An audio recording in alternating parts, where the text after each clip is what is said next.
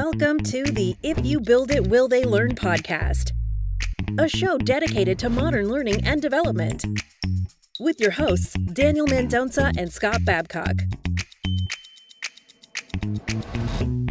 It's podcast day. Welcome to the show. This is If You Build It, Will They Learn? I'm Scott Babcock, and with me, not as always, but most of the time, is Daniel Mendonca. You heard that right. Daniel is back. So you won't have to listen to me drone on and on this podcast. Thank you for all of those that managed to stick it through the entire episode last time. Hopefully you got some good stuff out of it, but we've got Daniel back. We're going to get some good insight. Daniel, how have you been doing? Doing well. Happy to be back. I love the fact you made it sound like I'm just here some of the time. Meanwhile, a few weeks ago, you were the one missing, and I've missed one of 20 weeks. That's okay. Well, I usually say with me as always, but we have 1 week where you weren't here, so I can't say all the time anymore. I wanted to clarify that. That's all. I ruined the entire introduction. I've got to switch and pivot now. So, all right. On the show today, we are going to be talking about fixed versus growth mindsets. This is kind of a tie-in to our past episodes, specifically around the evaluation components that we've been talking about over the last 2 weeks on the podcast. And we want to talk about what is fixed mindset, what is growth mindset, and how does that play into the learning and development space? How does it play into your real life? And what are some examples and ways you can help your learners bridge that gap in terms of what is that to them? So without further ado, let's jump right into it. It's always good to start at the beginning. Let's talk a little bit about what is the definition of fixed and growth mindsets. So this actually is a lot of research has been done by Dr. Carol Dweck. A fixed mindset, and we've probably all had this conversation, is the belief that you are who you are and that you have fixed limitations in your life. We'll talk a lot about what that actually means and ways you can kind of maybe envision that in your own life. A growth mindset is the belief that if you work hard or if you put forth effort, you can actually increase your performance. You can make yourself better. You can constantly grow. There's always room for improvement, if you will, and that you don't have a cap on where you can be. Again, we've talked about it, and I want to give the example of where this ties in to our past episodes, and we can kind of use that as our kicking off point. We talked about evaluation. We talked about when you have set your KPIs and you go to do your measurement and they don't come back the way you expect, are you treating that as, well, it was a miss, we didn't make it, this is a botched program and there's nowhere for it to go, we should just cancel it? Or are you taking it in the opportunity space and saying, if we focus on finding the root cause of why it maybe didn't hit the mark, we can start to tweak it and make it even better and get it to where the KPI is actually being moved?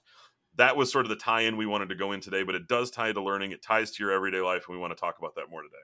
Yeah, I think I'm excited to kind of dive deeper into these two definitions. I think it's a conversation that happens a lot without really knowing that it's going on. I think it's one of those very relatable topics that, regardless of your experience in the learning space, it's constantly going on day to day as you read or acquire knowledge or do anything. So fixed versus growth is a huge conversation topic, similar to learning styles. It's one that a lot of people have opinions on, and I'm pretty excited to dive deeper into it.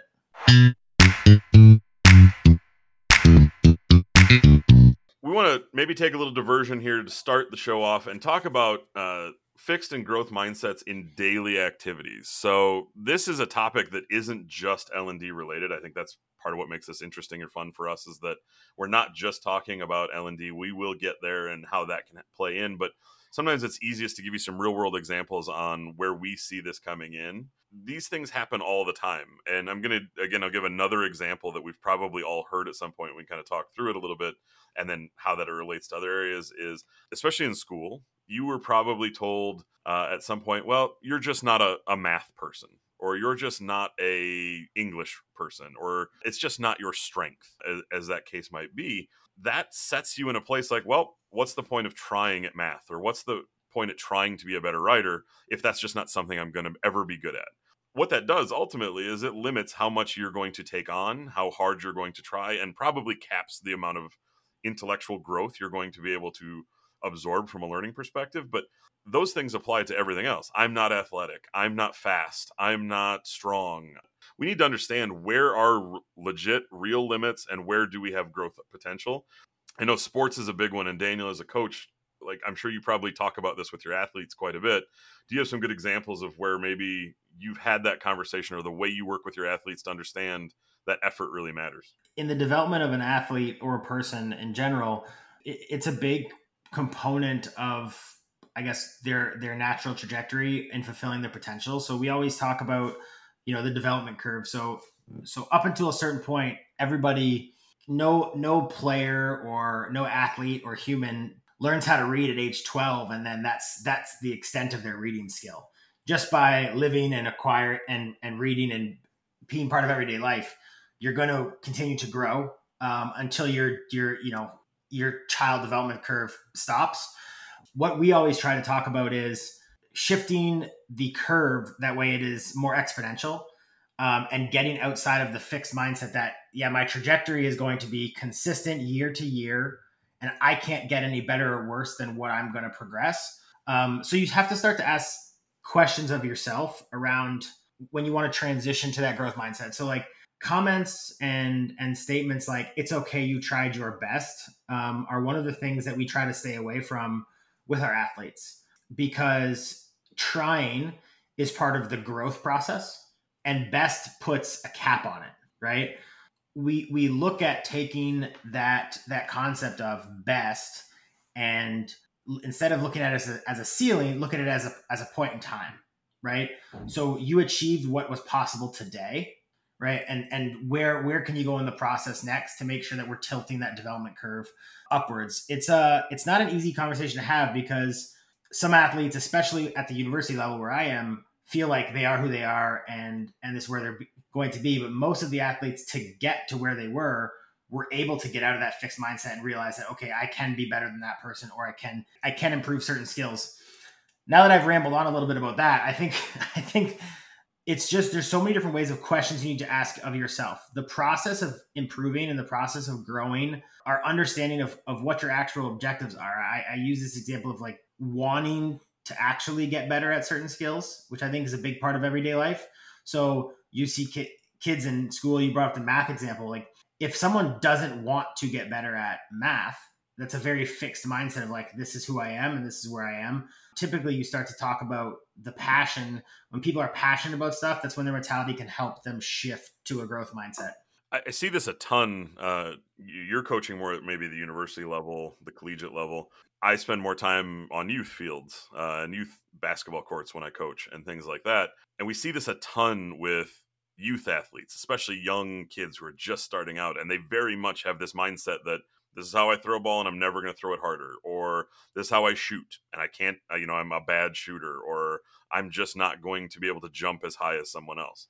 And while the reality of biomechanics says that there is probably a cap to how high you're going to jump, as someone who has what I had an 8th grade basketball coach told me I had a credit card vertical, which basically meant I could jump so high, he could just slide a credit card underneath my feet. I knew there was a limit. I was never going to be Michael Jordan and have a 48-inch vertical. That was just never a thing that was going to happen.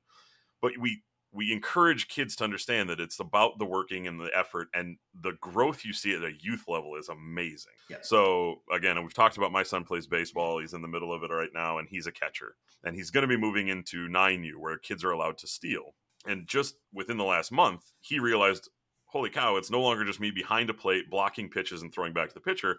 I'm going to have to learn how to pop up and try to throw a kid out from home plate to second base. And the first time we went out and he started just kind of figuring out if he even could do it, he was two-hopping everything to the second baseman, and he got so frustrated that day saying, I can't do it. I can't throw to the second baseman. And we had to have a conversation that said, you can't do it today. And I think that's the difference, right? Yes, today you didn't get it there, but that doesn't mean you can't do it forever. It meant you couldn't do it right now. And over the course of the last month, he's been working on it. He's working on his distance. He's working on his accuracy, and he's getting better. So now it's not every time, but he's one-hopping it to the base, or he's actually getting it right there more often than not. And his mindset had to change over the last month, and it has, which is awesome to see him go, oh, I can do this. But I see with youth athletes, the starting point for them is always that fixed mindset of, I can't do it. The first time they fail, they just shut down.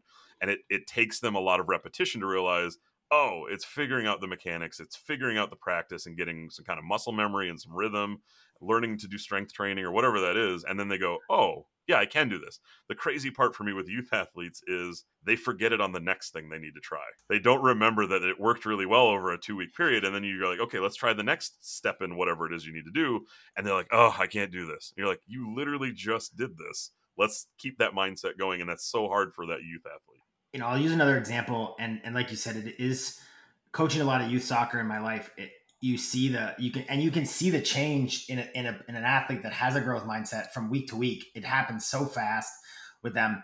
But I'm in a situation, and one of my assistant coaches said to me that it's so unique to see a university level athlete progress the way we have one athlete progressing. And the biggest thing that I can accredit to that is self-awareness. So of understanding where your mindset's at. So she approaches the game as, she says, I know I'm not at the university level of play that I need to be at now, but I think within 12 months I can be there. And then she started to reverse engineer of like her skill set, what's at a university level now.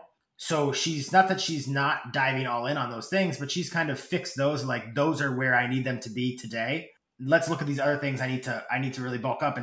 And she puts so much effort into certain skills every single practice that we have. And you just see leaps and bounds with her skill, whereas she is at a university level after her 1 year. And now she's reevaluated like, okay, how do I become a starter? And it's great to start asking yourself those questions. But one of the things related to fixed and growth that I think ties in really well is self-awareness. So, to see your son be able to realize like, okay, I can't do that today. And it's not that I will never be able to do it, but I can't do it today. But if I work hard at it, I can get better and then I will be able to do it. I think it's a big mentality switch. And I think that's where like educators, coaches, trainers, facilitators, which we'll dive into a bit more, get into a place where they have such an important role in the development of children or employees or collegiate athletes or whoever it may be, by kind of helping guide them through the door, through the mindset that they need to kind of put out there. Yeah, and I'll give a quick teaser too, because we're going to end up talking about our favorite word. Wait for it later in the segment, but it's also a big part of that self-realization is understanding where you are today, but also where you want to be. And we'll talk about that more too. We talked a lot about sports. I want to give one more kind of real life example that we've probably all heard some version of a saying that says the only way to conquer your fears is to face them. And in a lot of ways that can be applicable to. So I used to run, I've had a weird career path and trajectory. So I used to be a high ropes coordinator. Basically I helps people do climbing walls and do zip lining and stuff. So we spent a lot of time up in the trees. And inevitably, you always had kids, adults, everyone say, I'm scared of heights. I'm scared of heights. I'm scared of heights. And the reality is, that's not unusual. Tons of people are scared of heights. But it is amazing to watch someone who says, I'm scared of heights, but I really want to ride on the zip line. And the only way to do that is to climb 30, 40 feet up into a tree and then stand on a small platform with a facilitator who's going to hook your ropes up, make sure you're all safe. But once they do it and they keep doing it, they realize that I can do this, and they can start to overcome that, and they grow in that experience to start to overcome a fear. It is normal to have fears, but are you in a position where you're like, in order to get past this fear would let me accomplish something I really want to do? For a lot of people, that's a huge thing. My mom was a zookeeper. Which is she's also had a weird trajectory in her career, but so she was a zookeeper for a long time, and she was terrified of snakes. But she knew in order to be a zookeeper, she was going to have to work with snakes at some point. It was part of her job. The reality is, by the end of her time as a zookeeper, she actually had pet snakes in the house. She had gotten to a point where she'd actually overcome that fear, to a point where she actually liked it so much, she found a renewed passion around a different kind of animal and realizing their value and things like that. We can go into a whole different biology podcast on another day. But I think fear is another place where we see that fixed mindset. Some people will just say, I'm never going to get past it. And if you don't have the motivation to do it, you might not. That's okay too. But if you can find that motivation to get past it, that's that growth mindset kicking in, saying, I'm there today, but tomorrow I'm going to get to a place where I can do a little bit more, a little bit more, a little bit more, and grow in that. First off, Scott, I never knew your mom was a zookeeper, and that is awesome. And second off, no, I think the conquering of your fears, going back to the self-awareness, I think it's a big part of why people stay in the same place. I think if you use a sport analogy, people who've never been to the playoffs or never been to a championship game, struggle to ever get there or win because they feel like they can't. I'll use an example from my childhood. I had a speech impediment growing up. And if you would have told me back when I was in 5th grade or grade 5 for, the Canadians on the podcast, to talk about me being a salesperson and going into boardrooms and pitching to executives, and that I don't think that would have been a thing that I would have thought about. But my mom really pushed me to continue to give speeches and make presentations. And I think it's one of the things that I'm strongest at now. And I never, ever wanted to stand up because I felt like I couldn't public speak. I think fear is a part that you have to look at, and overcoming those things really help with transitioning to a growth mindset. We are a learning and development podcast at heart, obviously. And those of you who are listening probably expected a little less sports and maybe a little less fear, but and we're expecting more on learning. So let's spend some time talking about how does this show up in the learning and development space? What does it mean to learning when you have a fixed mindset versus a growth mindset? How do you, as a learning and development professional or someone who's interested in the career path, start to execute on ways to encourage the shift from a fixed to a growth? I think that's one of the things, if you took anything from the segment just before this, is you aren't one of these things. You can switch and change your kind of mindset to adjust. So a huge part of the learning effort is getting people to stop thinking in terms of I'm not good at math and start thinking in terms of I'm not good in math today or yet, but I'm going to get good at math. Obviously, I'm not sure that's grammatically correct, so maybe I have English that I need to be working on. I'm not sure it is either, but that's okay. Yeah, we'll keep running with it. So one of the ways you can kind of get someone to stop thinking in the frame of this is just something I can't do, or I'm not talented in this, or I'm never going to be XYZ, right, is start praising their effort rather than their intelligence or their brain power or capability today. It's one of the things that we do a ton of is a lot of times we say, hey, Daniel mentioned it, you did your best. Wait, did you really do your best, or did you hit where you were your best so far? And it's really about saying like, I really love the energy and enthusiasm you're putting around this versus saying, well, you did pretty well. The outcome is less important than the process to get there for learners. And there are studies out there that have actually shown when you praise the effort rather than the outcome or the intelligence, those learners tend to progress at a faster rate. So you're increasing their retention level, you're increasing their mastery of that skill or that process. So start focusing on praising effort, praising the energy around it, praising the passion around it, and praising that growth, the movement, rather than just, say, a grade at the end of the day. Related to those items, and using L&D as the example today, I think it goes back to, we've talked about it before, about building a culture of learning. I think you have to ask yourself the question of like, do I want to learn? And as you transition to building a culture of learning within your organization, within a team, et cetera, I think you need to just encourage people to learn. It doesn't matter where you're at.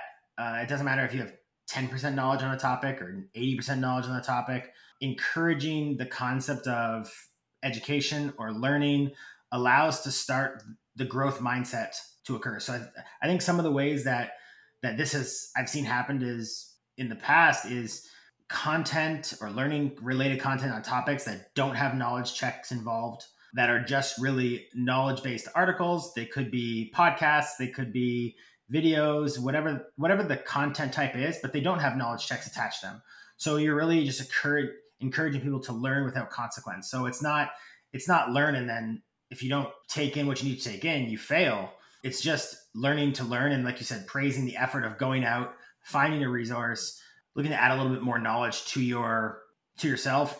And I think that encouragement of, hey, just go out, learn, take something that interests you. Maybe it's on these topics. I think you look at, people don't realize this a lot when just in everyday life, but news articles and blogs and podcasts and those things, like those are examples of learning. Those are examples of taking a step into wanting to go to a growth mindset, because when you read a news article, you're actually taking in knowledge and facts, and not just accepting the fact that what you know about politics or sports or whatever is what it is today. So I think just encouraging that activity of learning or taking some sort of training, maybe without measurement at that time, helps develop that culture of learning. And with culture of learning and where your learners are is helping them understand what drives them and what motivates them. So as a learner, it is really important in your training to set those clear objectives. I told you the word was coming, and let them understand this is what you can accomplish with this. And we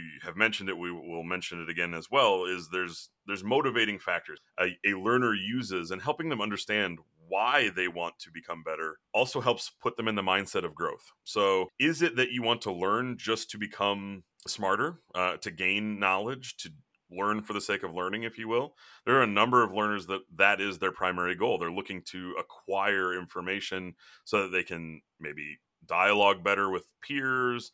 They can be more fluent in their understanding. It's just something they have a passion around. But there are also extrinsic motivators, things like incentivized programs. So can I win a prize for doing this? That's an option. Some people learn because they want to get promoted, or they're looking to excel their career. And so the acquisition of knowledge, the acquisition of growth is all about reaching another plateau in their career or their personal life that allows them to have some additional sense of accomplishment.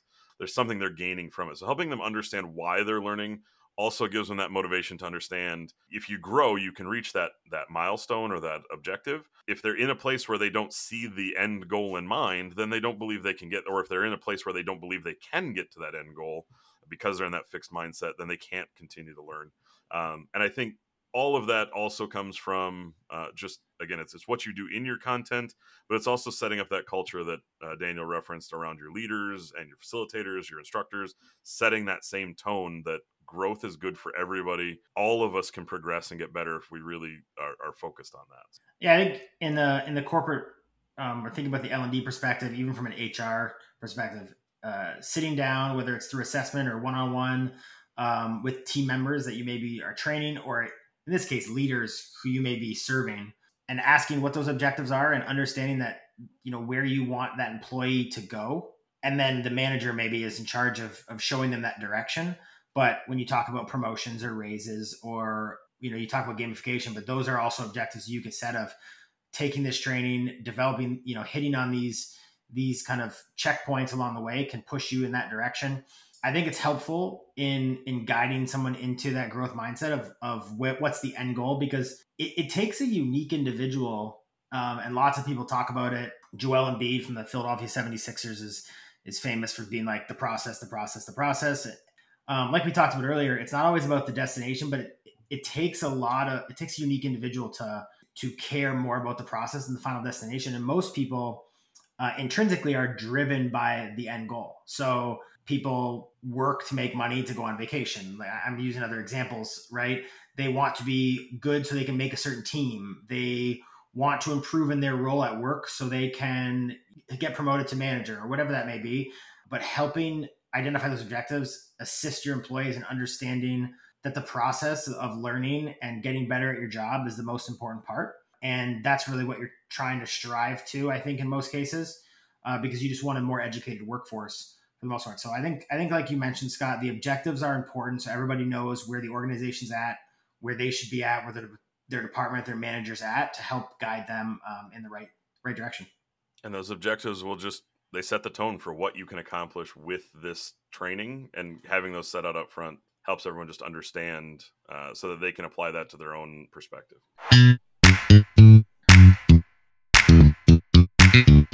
We've talked a little bit about how it shows up in your daily life. We've talked about how it affects learning as a whole and how you can start to put some of those pieces in place for learning specifically. But lastly, we just want to spend a really quick amount of time talking through what does the transition of someone, if you have someone in your life, in your classrooms, in your world that is in a fixed mindset, how do you help them get to a place of growth? Again, we talked about it's not a status that is a status. I don't know if I've ever said the word status before, but that's all right.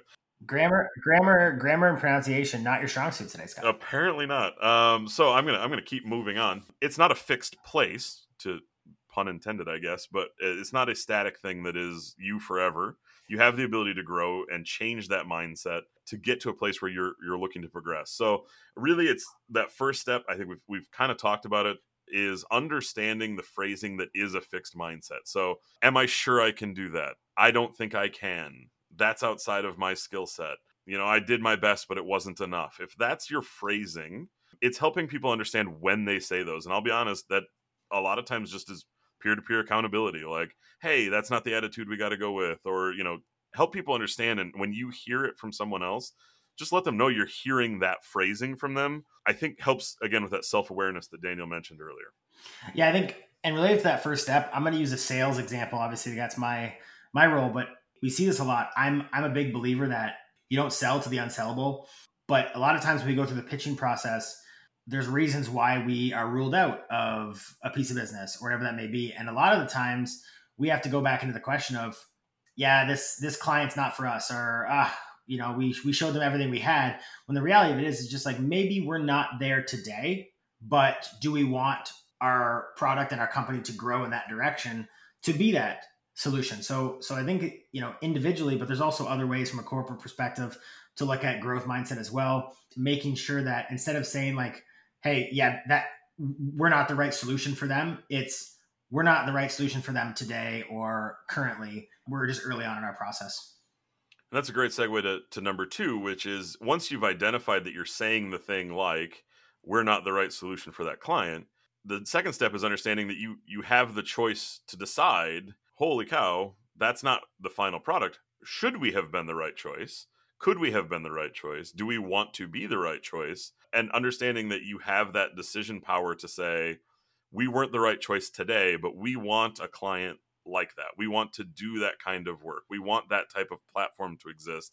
And you have choice to make that decision. So if you're recognizing that you're saying those things, but recognizing that you don't have to say those things, that's really the second choice. That if you can get them past this static place where that's how I think, to the place where I could make a choice to think differently, that's really the second step, helping them see the other side. I think it's very self-explanatory. I think as you go later in life and you mature and become an adult, I think people will say this, and it comes down to, going in on things that you're good at, and maybe using, I'll use my example of like public speaking. Now I believe that I'm a good public speaker and I'm a good presenter and those sorts of things, like just refining that craft rather than, I know writing is not a strong point of mine. I'm not behind the scenes looking to become a better writer, because in my life currently, I don't need to be a good writer, or I don't need to write well. So I go in on my public speaking and my presenting and those sorts of skills to get better at what I'm good at. And I've made a choice that, hey, you know what, this is who I am from a writing perspective. It's satisfactory and it satisfies everybody's needs. And then we move on. So I think that choice is a big proponent to kind of this transition. And then I think, so we'll step to kind of the third stage then, is if you're aware that you say things like, I've done my best, or I don't think I can do that, or, we're just, we were never going to be right for them, to understanding you have the choice to decide to act differently, then it's about learning to change that statement, that way of thinking, to what we call a growth voice, to changing the phrasing. So again, we weren't the right solution for that client today, but we will be. Or I'm not particularly skilled at writing today, but I'm going to get better. If you can kind of take that perception that it's all about looking to progress and that you want to improve, and you're changing those statements around, and a lot of times it's just acknowledging I made the statement, realizing what it would take to change the statement to be in a more growth type of mindset, that's really that next step. So just learning to kind of take the phrase you've said, saying the phrase isn't a problem, it's understanding how you want that phrase to change moving forward. And lastly, then, is taking the growth mindset action, which is really, again, just about acting on it. So if you've said, I'm not a great writer today, but I want to keep getting better, it's now taking those steps. Does that mean you should go take a class on creative writing or writing for instructional design? Does it mean that if you are scared of heights, you're going to go do some high ropes course type activities, or skydive, I guess, if you're really looking to just take the full leap, pun intended again. Whatever that is, figure out what those steps are and put yourself on a path where you're actually going to start making that progress towards growth. Daniel referenced it from a coaching perspective, that if you have an athlete who says, my goal is to improve my footwork, starting to work on how that practice is going to come along. And once they get to a place where they've reached that achievement, are they then setting a next goal so that they're continuing to grow? And like he said, maybe it's eventually to crack the starting lineup, but there's certain steps that will get you there, and maybe taking those in kind of a crawl, walk, run approach, saying, I'm going to take this first step, then the second step, then the third step, and eventually I'll start running and get to that final end goal. I know we talked about this in our prep, Scott. We didn't bring it up, but I think it ties in 3 and 4 really well. And it's great for athletes and at work as well. Like everybody, there's that notion that you're kind of the average of your 5 closest friends or, people that you interact with, whether it's your spouse or whoever. And I think that when it comes to a growth mindset, if you are surrounded by individuals who are satisfied with where they are and they're in a fixed mindset, it's very, very hard to start speaking in a growth mindset way and start to take action. I always love the idea of approach the people who are closest to you, whether it's at work or at home or in a sport you're involved in, and ask them to keep you honest. Ask them to, hey, if you hear me talking like this, can you just say something to me? Because I'm trying to get better at what I'm doing. And being surrounded by people who want to always get better or want to look to always improve is something that's great. I use the athletics example related to growth mindset action. Like you said, Scott, jumping right in, going to do something. Athletes who want to get stronger and want to get faster and want to get quicker, if they're surrounded by people who don't like going to the gym, typically it's very, very difficult to take action. Looking at your inner circle and helping them keep you honest and your trajectory towards a growth mindset can assist in the transition. It can also be that support that you need on a day that, and I think one of the examples we talked about that, like you mentioned, that Carol Dweck brought up was just like, I can't lose weight. I think it's a great example of like, if you have people around you who want to help you with that transition and help you with that action, it makes it easier to go through those 4 steps and have some success at the end of it. Come on, get happy.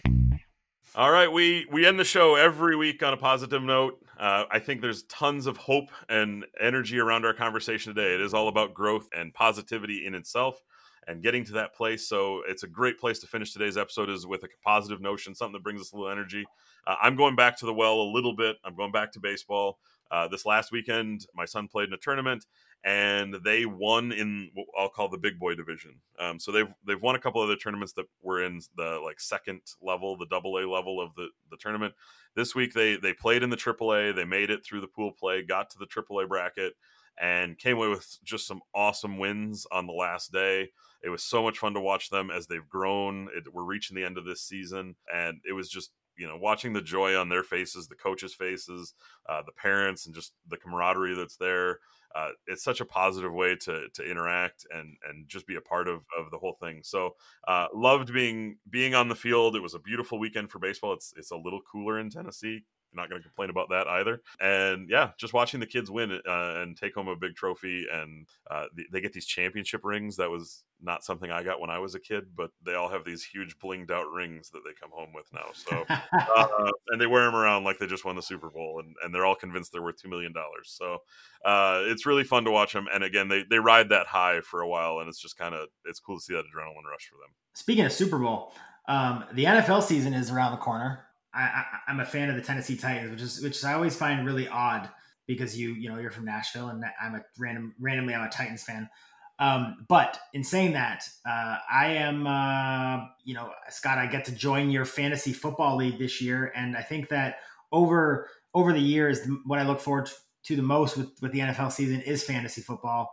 I always like awkwardly cheering for random plays. I need like a touchdown pass thrown by this guy to this running back in this random scenario, but this other guy can't be on the field or else I lose points that way. I'm looking forward to it. I'm excited about fantasy football season coming around the corner. Going to give, another thing to keep my mind off of, day-to-day life, but in 2020, but I'm excited for fantasy football. Should be an exciting season.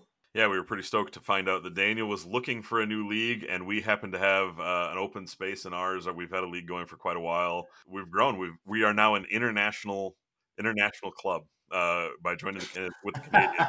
So we're expanding globally as a fantasy football league. I do love that if you are a football fan and you turn on the 3:00 games, there's always a game you're like, ugh, I have no interest in watching this because it's two teams you don't care that much about. But fantasy football might give you an opportunity to say, oh, my running back's playing at 3:00. All of a sudden I have renewed interest in Broncos Chargers or whatever's playing at 3:00. Yeah. It gives me more reason to watch more of the games. And yeah, it's been fun to do. Again, we've been doing it for almost 20 years, I think. So really excited about having Daniel join us as well, and just having it back on the docket. All right, that will do it for us today. I'm Scott Babcock. He's Daniel Mendonca, and we will talk to you next week. Have a good one, everybody. Thank you for listening to another episode of the If You Build It, Will They Learn podcast. Be sure to subscribe, rate, and review wherever you get your podcasts. Join the conversation by emailing us at podcast@haylight.com. Find us on social media at Build It, Learn It, and be sure to check us out on the web at www.haylight.com. That's HALIGHT.com.